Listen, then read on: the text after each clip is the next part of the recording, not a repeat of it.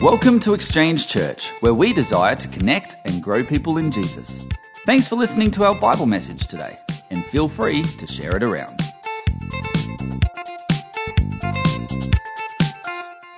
My name's Frankie, and I have the pleasure of reading today. And we're reading 1 Timothy chapter 3 verse 14 to chapter 4 verse 6.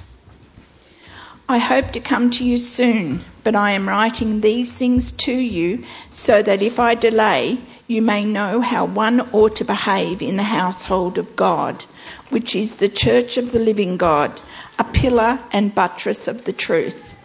Great indeed, we confess, is the mystery of godliness. He was manifested in the flesh, vindicated by the Spirit, seen by the angels, proclaimed among the nations, believed on in the world, and taken up in glory.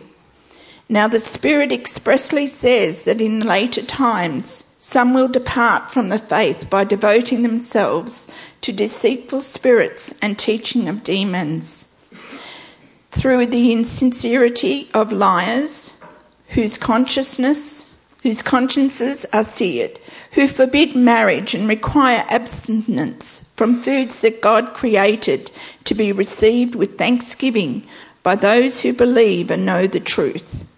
For everything created by God is good, and nothing is to be rejected if it is received with thanksgiving, for it is made holy by the word of God and prayer. If you put these things before the brothers, you will be a good servant of Jesus Christ, being trained in the words of the faith and of the good doctrine that you have followed. This is the word of God. Thanks, Frankie. Appreciate that. Yeah, sometimes those microphones are hard to get off the stand, aren't they? All good. You got through it well. Welcome to church. Glad you can be with us. We come to a really important part of our service now, of our worship. We come to worship the Lord as we open up His Word. And we have been going through the book of Timothy over the last few weeks, and we've still got a few weeks to go. And I've been thoroughly enjoying studying and thinking through that. We've had some great stuff we've been thinking through the last couple of weeks. And today, as we begin to set our sights to go into that passage that Frankie has just read for us, I want you to think about this for a moment. Have you ever heard that saying, what's true for you is true for you, and what's true for me is true for me? Or, you've got your truth, but I've got my truth. That's another word we sort of see getting around our culture today. There seems to be no such thing then when it's like that as objective truth or standalone truth. Like you can define your own truth. What's true for you is true for you. What's true for me is true for me. Western culture has gone a long way down this pathway here of questioning everything in life. For what was once a given fact of truth that we just accepted because it's true, all of a sudden now apparently it's open for new opinion or new definition in some particular way. Sadly, even our history in many cases is being rewritten in our universities to reflect another truth, in quotation marks when I say that word, truth. If it was true in the first place, why do we have to actually rewrite it again to say another thing? Truth. What has happened to truth? We're going to think about today where the church is the pillar and the buttress of truth. Objective, standalone truth. Let's pray though before we jump into this passage. Father, we thank you that we're able to come this morning and to open up your living, eternal word. God, we thank you that your Spirit works through this word. This word does not stand alone. This word is working with you, God, through your Holy Spirit to bring life to that word. We pray today as we think about this word, we ask, Holy Spirit, would you open up our eyes to see the truth as contained in Jesus Christ. Please help us today. Help us to be shaped by this truth as well, we ask. And we pray that in your name, Lord. Amen.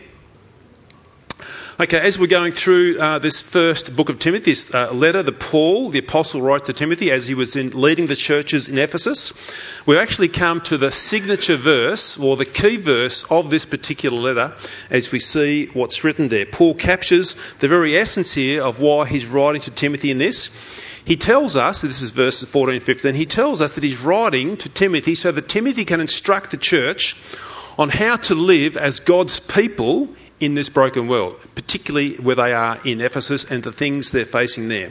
He's saying to Timothy, this is how the church should behave to reflect a life transformed by the gospel, transformed by the truth of who Jesus is. Now, in this passage, we're also going to see another insight to what the church represents, as well as Paul's writing, and not only said Timothy writing to Paul, Paul writing to Timothy. And he's going to go here and say, what does the church stand for, and what should the church stand on? Is what we're going to see as we think about this passage. What does the church stand for, and what does the church stand on? Here's where we're going to head then today as we think about those thoughts. God, through his church, his family, is the bastion of truth, or a fortress, if you want another word, use word for a bastion there. The bastion of truth as revealed in Jesus Christ to stop us from believing the lies or falling for the lies of this world. The church is the bastion of truth as God has given it to us. Okay, firstly, let's think about and remember what the church is. We see in verse 15 there, Paul uses that word church. It's actually a Greek word, ecclesia. The New Testament was written in Koine Greek at the time. They don't use that language any longer. So if you think, if I just go to Greece, will I still speak the same language? No, it's an old language called the Koine Greek. So the word ecclesia there is the Greek word. But thinking about the word church, sometimes we use it like this. I'll meet you at the church. And generally we're saying, we'll meet you here at this building. So that's a sense of one way we can use the word church. But that's not the word. That's not what the word means in its clearest or fullest meaning in the sense of what does church mean. The Greek word for ecclesia for church means called out ones. Those who are called out, these are the people that God has called out to himself. So the church is the called out ones of God, called out from the world, called by God, called into his body of people. So when we meet on a Sunday morning, as we're doing right now, this is a gathering of the called out ones under God. So what is the church? The church is the people that God has called out to gather in community to be his people. Now, we can still call the building the church building as well. That's fine to do that. But if we want to get the true sense of the word church, it's the called out ones, called out by God into his community, into his people. Paul gives us two other ways of thinking about the church here as well. Firstly, in verse 15, he says there, the household of God. The household of God. Paul's giving us here a very safe and loving description of the church, more than just a building. It's the people. But it's a household of God. That's a really big thing for Paul to say there.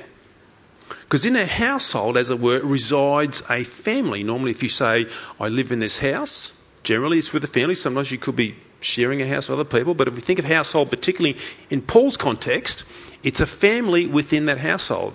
So you could say this another way here. The household of God is the family of God.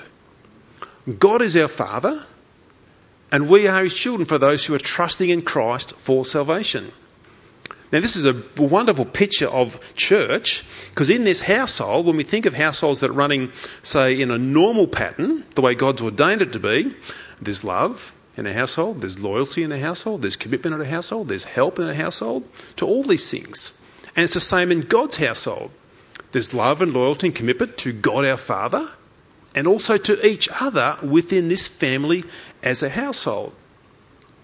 That's why you might sometimes hear the word or the terms in a church, brothers and sisters in Christ. Now, we're not brothers and sisters in a blood way in the sense of our birth origins here, but within the church, in the household of God, the family of God, that's why you hear the word brothers and sisters. Why? Because that's what we are. We're family. We're brothers and sisters in Christ. And for some people, that is the only true family that they have, is their church family. Because they may have become a believer and actually their family may have rejected them, pushed them aside. So we don't want anything to do with that churchy stuff. So then they come back to their church family, and that becomes their true family that support them and carry them through life. For some people, that is the family that they have. It is the church family, the family of God. Secondly, here Paul also says that this household is the church of the living God. Now, sometimes you might think, are these just words that Paul writes? Is this just here for any reason? Well, it's inspired by God's Spirit. And I think he's probably saying this here because where Paul lived, and particularly around that world, was a very religious world. Very religious, way more religious than today in many respects. Idols, particularly if you went into Athens, there was idols everywhere. So Paul's probably saying, hey, in comparison to these dead and lifeless idols that you have, we've got the living God. Our God is alive, not dead like these things that you are thinking you're worshipping that will bring you life or happiness. Now that's a really awesome statement to make there, that our God is alive. He's not a dead God. For those trusting in Jesus for their salvation, what are we? We are the household of God. We are the family of the sovereign Creator who spoke this universe into existence with a single word. He's the eternal being who's always existed. There's never been a time when God hasn't existed because God is outside of time. He has unlimited power to do as he pleases whenever he wants. And in Christ, we are part of his family. That's a big statement. That's the God who's our Father in this family. That's staggering when you think about that. Now combine that with the truth that he's the living God, present everywhere all of the time. And think about this. God is in this room right here, right now. Just as you and I can see things, God sees everything happening in this room. Just as you and I hear things, God hears everything that's happening in this room. God is in this room. The sovereign Creator is here right now amongst us. And he also sees what you think you only know and no one else does know. He sees every thought going through our mind right now. Nothing escapes the notice of God. He's here. He's amongst us right now. God's big. God is huge. God's beyond our comprehension. We are tiny. We are small. And we really are nothing in his sight in comparison to who God is. We don't even register at all. Yet the God who's here right now calls us into his family to know him and to be loved by him. He's amongst us right here, right now. He's not distant. He's not remote. He's here in this room right now. This is the church. This is the household of God. These are the called out ones, called out of following the world with all of its deceptions and lies, and now called into his family. If you stop and think about that, what a priceless blessing. What a privilege we have in Christ to be in God's family. He lives with us. He dwells with us by his Spirit. Paul now begins to step up this significance here of the church. Now, when I say God's with us, is he only with us when we're together? No, he's with us as individuals, but he's manifestly, as it were, more patently aware. We are more aware of his presence when we gather together. So now Paul steps up the significance of this church here with his next line. Look at the end of verse 15. He says there, the church also is a pillar and buttress of the truth. A pillar and buttress of the truth. The church is called to be the pillar and buttress of the truth. Let's think about the word truth there first. What's the truth that we think Paul is referring to? Well, I think he tells us that in the very next verse, and he answers that for us in verse 16. He says this, "Great indeed, we confess, is the mystery of godliness.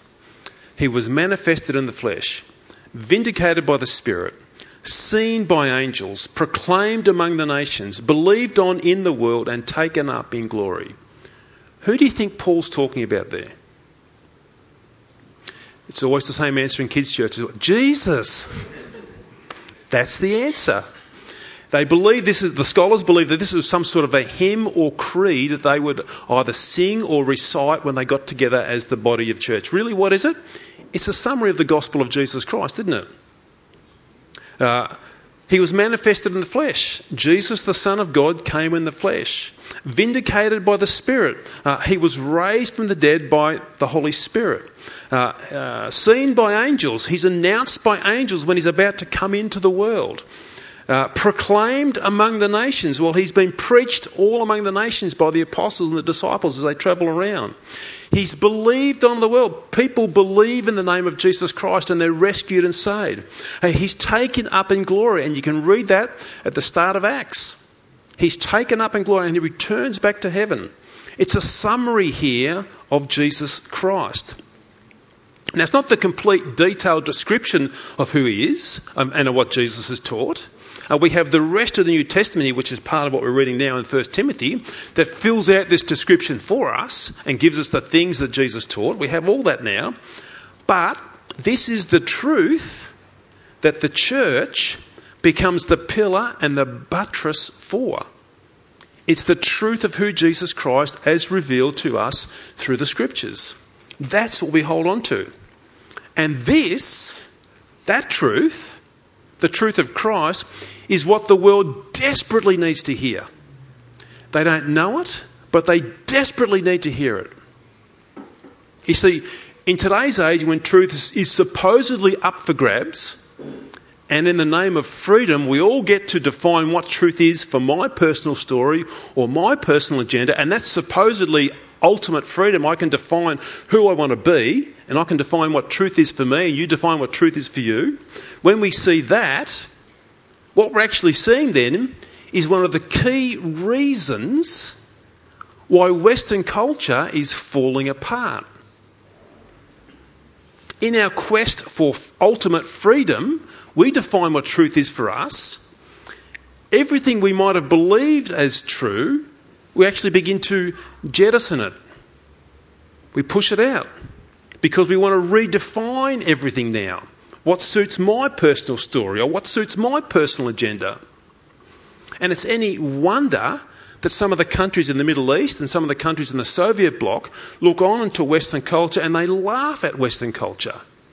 Because you are just tearing yourselves apart, because you really are, as it were, chipping away at the very foundations of what built you as a Western culture. You're actually saying these foundations of truth, you're just breaking them up because you want to redefine all these things. No longer do we accept what has been accepted for millennia as truth. And that is one of the key reasons why Western culture is beginning to have vast cracks working through its foundations. Well, the church has this opportunity to hold out the truth of the gospel, which holds out the very truth of who God is, and holds out to our culture this truth that they desperately need, but they may not necessarily want. That's what the culture needs. They need to hear the truth about who Jesus is. This is the role then of the church. It is to be the salt and light into the culture around us. The church is to be a people of the truth. We don't fall for lies or deceptions. We don't fall for false stories or false narratives. The church is a people of the truth. Paul says there the church is a pillar for the truth. In other words, what does a pillar do? Well, pillars hold things up, don't they? If you go to some of those temples and things you see around, particularly around Europe and that, these massive big concrete pillars, well, they hold something up. So what does the church do? The church holds up the truth. We actually hold the truth of who Christ is up for all the world to see. We hold this up because we know Jesus Christ is the answer for this broken world.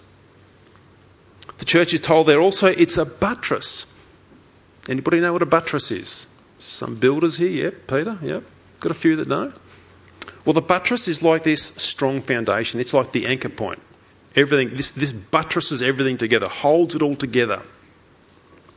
Therefore, if we think about that, everything the church says or proclaims as a buttress Everything the church says or proclaims must safely rest on the truth of who Jesus Christ is and what he said.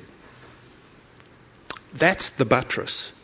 Not us as the people, but who Jesus is and what he said. We don't stand on our version of the truth. We don't stand on our interpretation of the facts of the event. Can you imagine if we did stand on our version of it?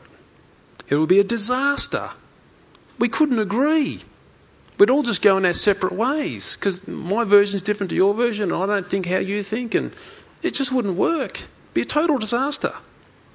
The church confidently stands on the truth of who Jesus is and what he says as the buttress.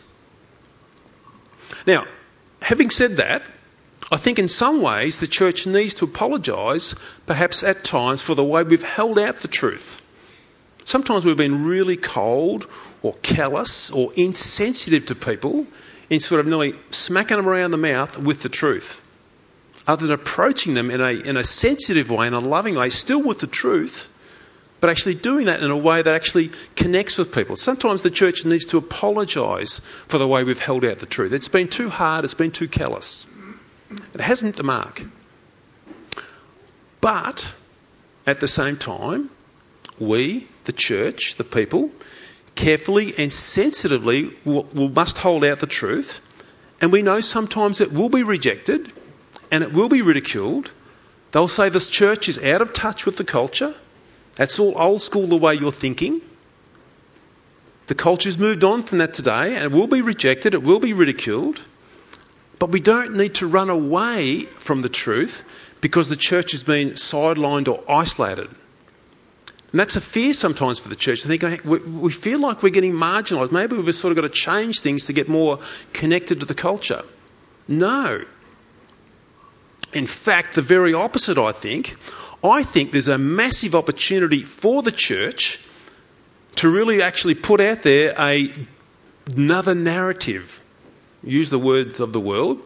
And that narrative is the truth of the gospel. As our culture is falling apart, as they're trying to build their lives on these faulty foundations, I think as the church lovingly proclaims the truth and lives out the truth of who Christ is, they might just ask, who is this Jesus that you're building your life upon?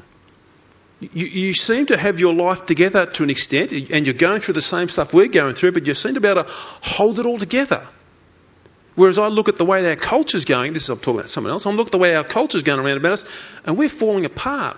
We're fragmenting. I think there's an opportunity here for the church to promote this truth, proclaim this truth, and they might just ask who Jesus is. What a great question if they did ask that. So as we think about this truth, here's something we need to firstly put in our minds. The church has to be constantly immersed in the truth of who he is and his teachings. Why do I say that? Because Satan will use all possible means to deceive and to confuse us to lose sight of the truth. That's what's happening here at Ephesus. That's why Paul is writing to Timothy here, because their truth is being attacked on many, many fronts. False teachers have crept into the church and they're teaching lies, not the truth. Have a look here in Timothy chapter 4, the first couple of verses. Paul writes to Timothy and says this, "Now the Spirit expressly says that in later times some will depart from the faith by devoting themselves to deceitful spirits and teachings of demons, through the insincerity of liars whose consciences are seared." It's a bit of a left turn for Paul as he writes there to Timothy. Now, the Spirit expressly says that in later times some will depart from the faith by devoting themselves to deceitful spirits and teaching of demons.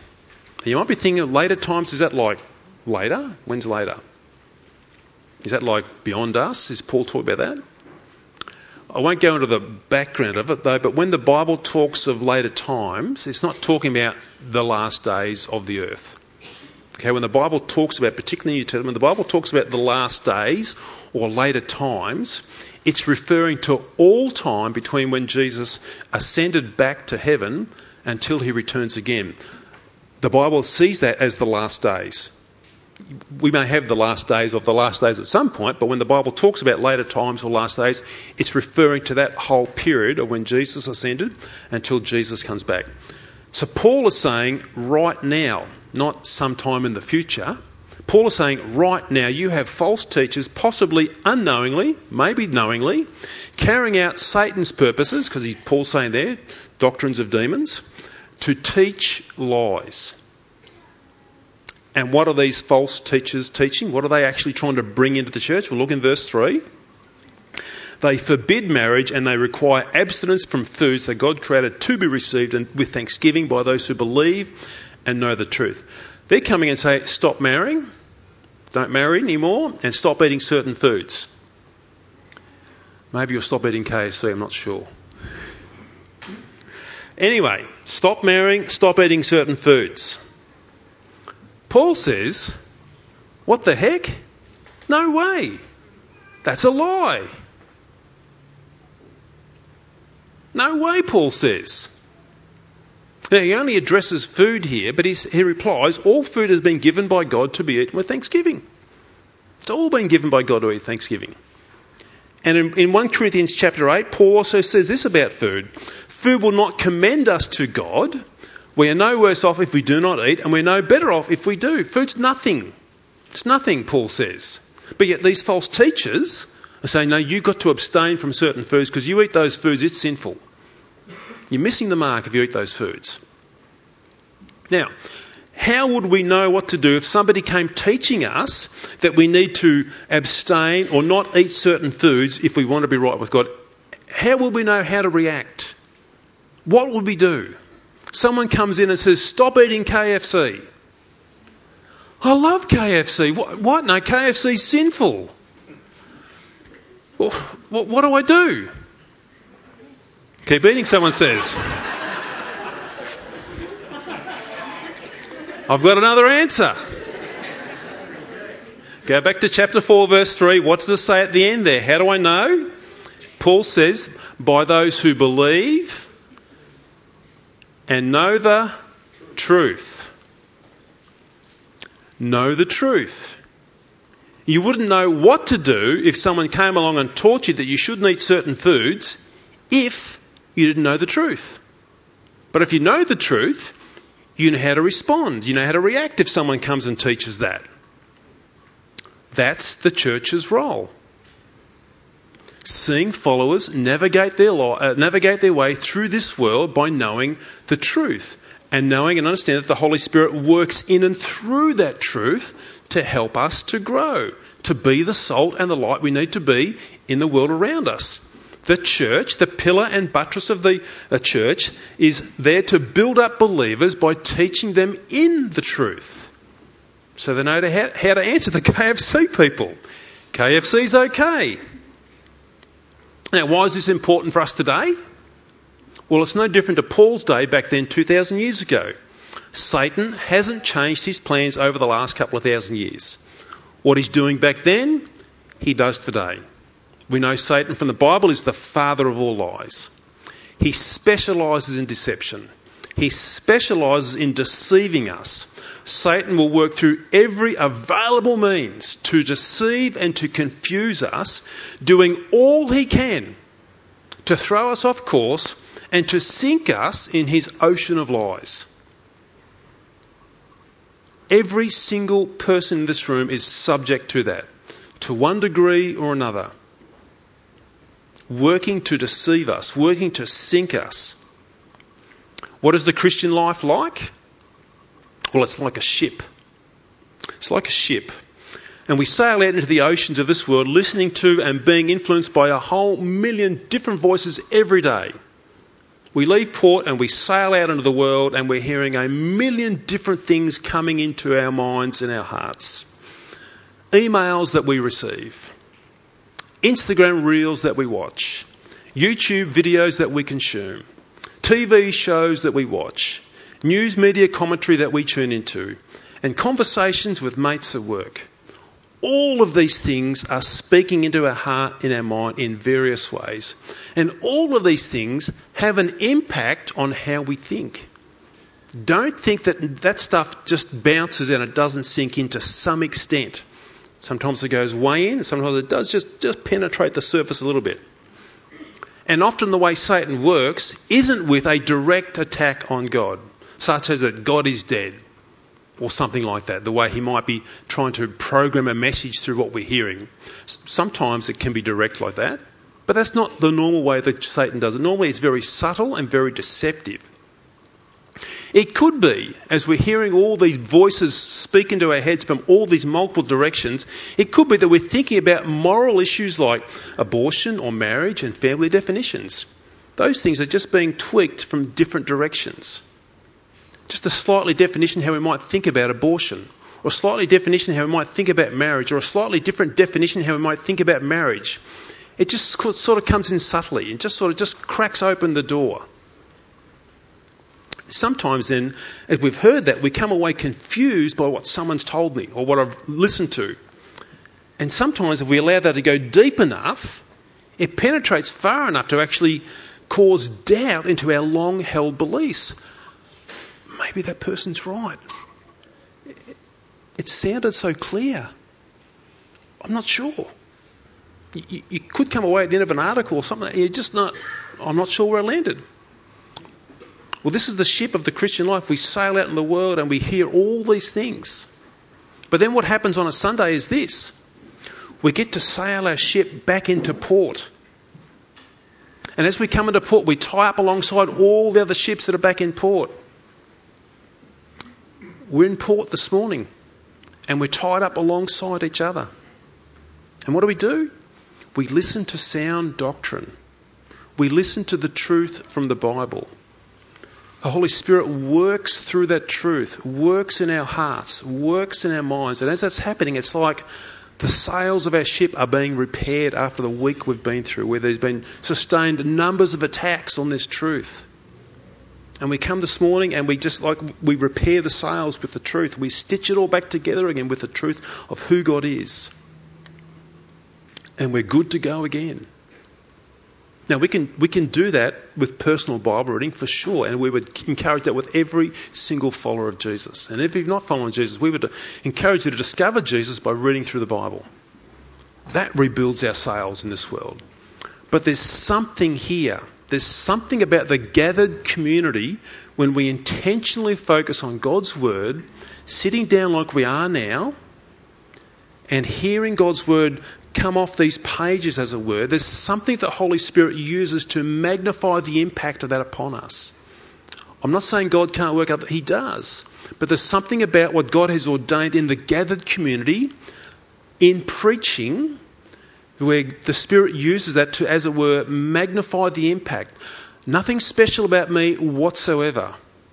I'm no different to you. I'm a broken vessel, but this is what God does through the preaching and through the opening up of his word. There's something about that as we come together. So we don't negate that.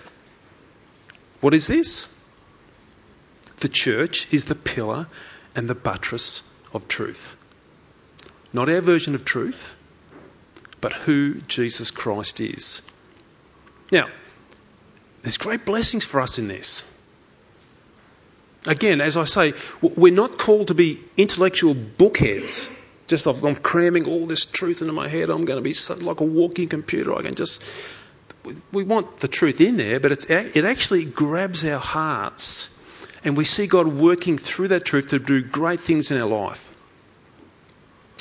The truth that Jesus gives to us sets us free from Satan's deceptions. Now look what Jesus says in John chapter 8. He says this. So Jesus said to the Jews who had believed him, "If you abide in my word, if you abide in my truth, you are truly my disciples, and you will know the truth." And what will the truth do?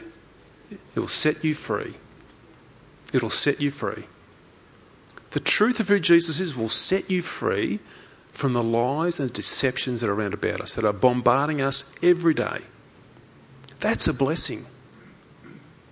Do you want to be set free from lies? Do you want to sort of see clearly into this world and know how to navigate when things come?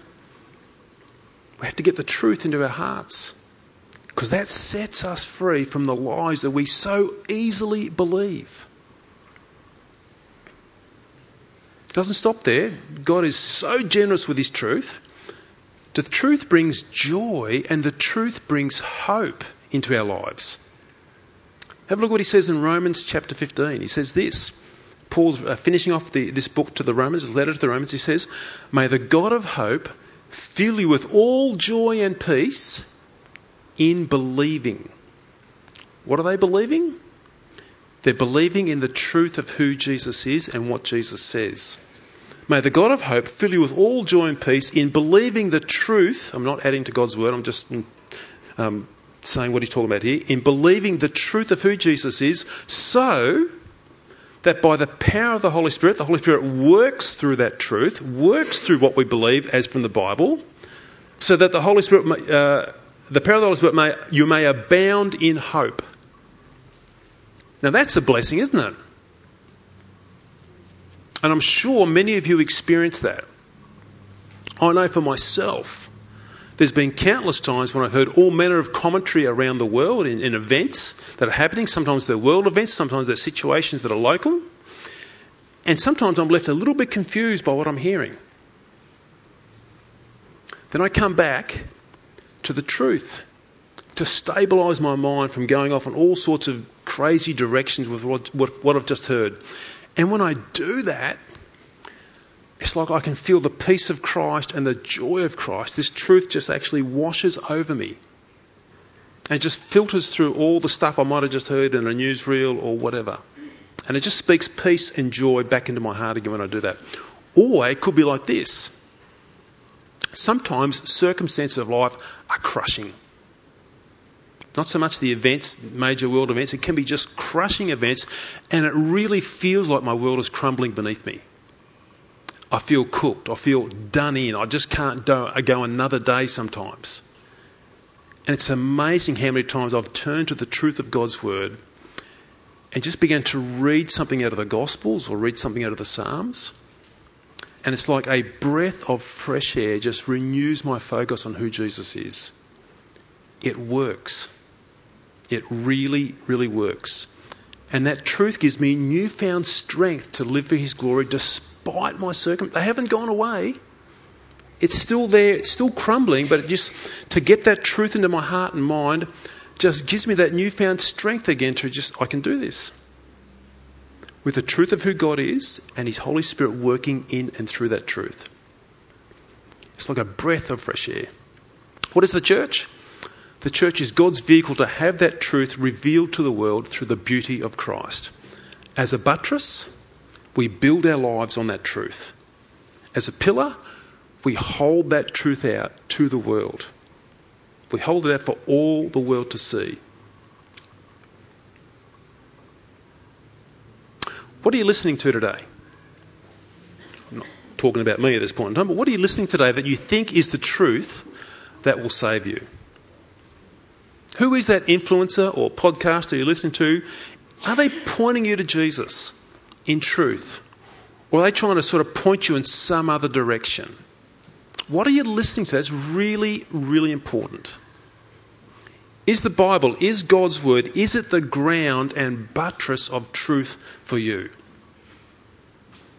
If it is, praise God if it is, are you really digging into it? Are you stopping and meditating upon what this is saying to me? Or do you sort of just brush over it quickly and just get on with my day, sort of tick, done the Bible reading? Are you thinking over a passage carefully when you read this? And are you feeling what it's saying?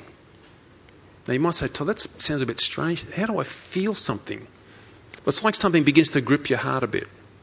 You stop and you read it slowly, you think on the words and you understand the implications of that, and then it's like you feel something on the inside. It's getting reality on the inside of me. So we're not talking about speed reading the Bible, we're talking about actually thinking about what God is saying to me through his word. Are you stopping to feel what God is saying by really feeling it in your heart as you stop and think and meditate upon that?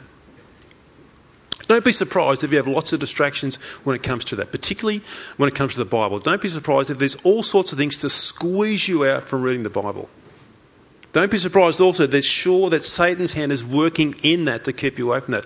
He doesn't want you or I in the truth. That's the last place he wants us, is here. So he will do whatever he can to distract us. Whether it's personal Bible reading or even gathering together other believers, whether it's Sunday morning or midweek. He'll throw all manner of things at us, just, you don't need to go. Oh, you've already been twice this month, that's plenty. He'll do anything to keep us away from that truth. And we mustn't be ashamed to hold out the truth of who Jesus is and what he says for all to see. We mustn't be ashamed of that. The truth will seem foolish to the ears of this world. You believe in some guy who 2,000 years ago in the Roman culture was crucified on a cross, and that supposedly gets me back to God because he died for my sins. Do you really believe that fairy tale? Yes, absolutely. Don't be ashamed of that. Actually, boldly proclaim it. Why? Because this is the message that God has chosen to use, and this is the message that the Holy Spirit will use as the truth to open up the eyes of our friends and our family. And they may be blind one day, but by God's grace their eyes will be opened by him another day, and then they say, it's true. Well, you weren't telling me that a few months ago, were you, sort of thing? But that's what happens. So don't be ashamed of that truth. Be bold about that. Proclaim that truth. It might sound foolish. That doesn't matter. It's the truth. So we stick with the truth. Let me close here with these words of Jesus' words as he responds to Pilate as he's about to be crucified for our sins to set us free and reconcile us to God. And Jesus says this in John chapter 18. Pilate says to him, so you are a king? Jesus answered, you say that I'm a king. For this purpose I was born, and for this purpose I've come into the world, to bear witness to the truth. Everyone who is of the truth listens to my voice. The church is the pillar and the buttress in the truth of the gospel. It saves us, it transforms us, we build our lives upon it, and we hold it out for the world to see. And we pray that many, many, many other people will come to see this glorious truth. So they too will be set free. They'll know peace, joy and hope. Let's pray. Father, we thank you today that we are able to come and open up your word. We thank you, Lord, for what you're doing through Paul into the life of Timothy, and now 2,000 years later to us here today at Exchange Church.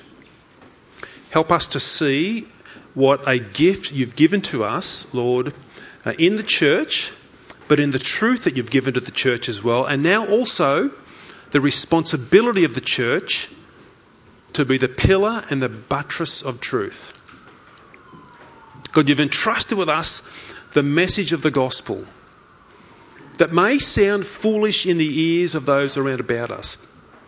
But Lord, it's the message of truth. It's the message that sets us free. It's the message that brings peace, joy and hope into our lives. Help us today, Lord, to live out that truth, to immerse ourselves in that truth. So we won't fall for the lies and deceptions of this world, but that truth will grow within us. And we pray that through that truth, Lord, that we will be humble about that, yet confident in that truth, proud with that truth, but that you would grow your kingdom so many, many other people would come to know this truth. Lord, today we ask that, we pray that now in Jesus' name. Amen. We hope you found today's talk challenging and fruitful. Don't hesitate to get in touch by visiting our website or sending us an email. But we'd love for you to join us in person as well.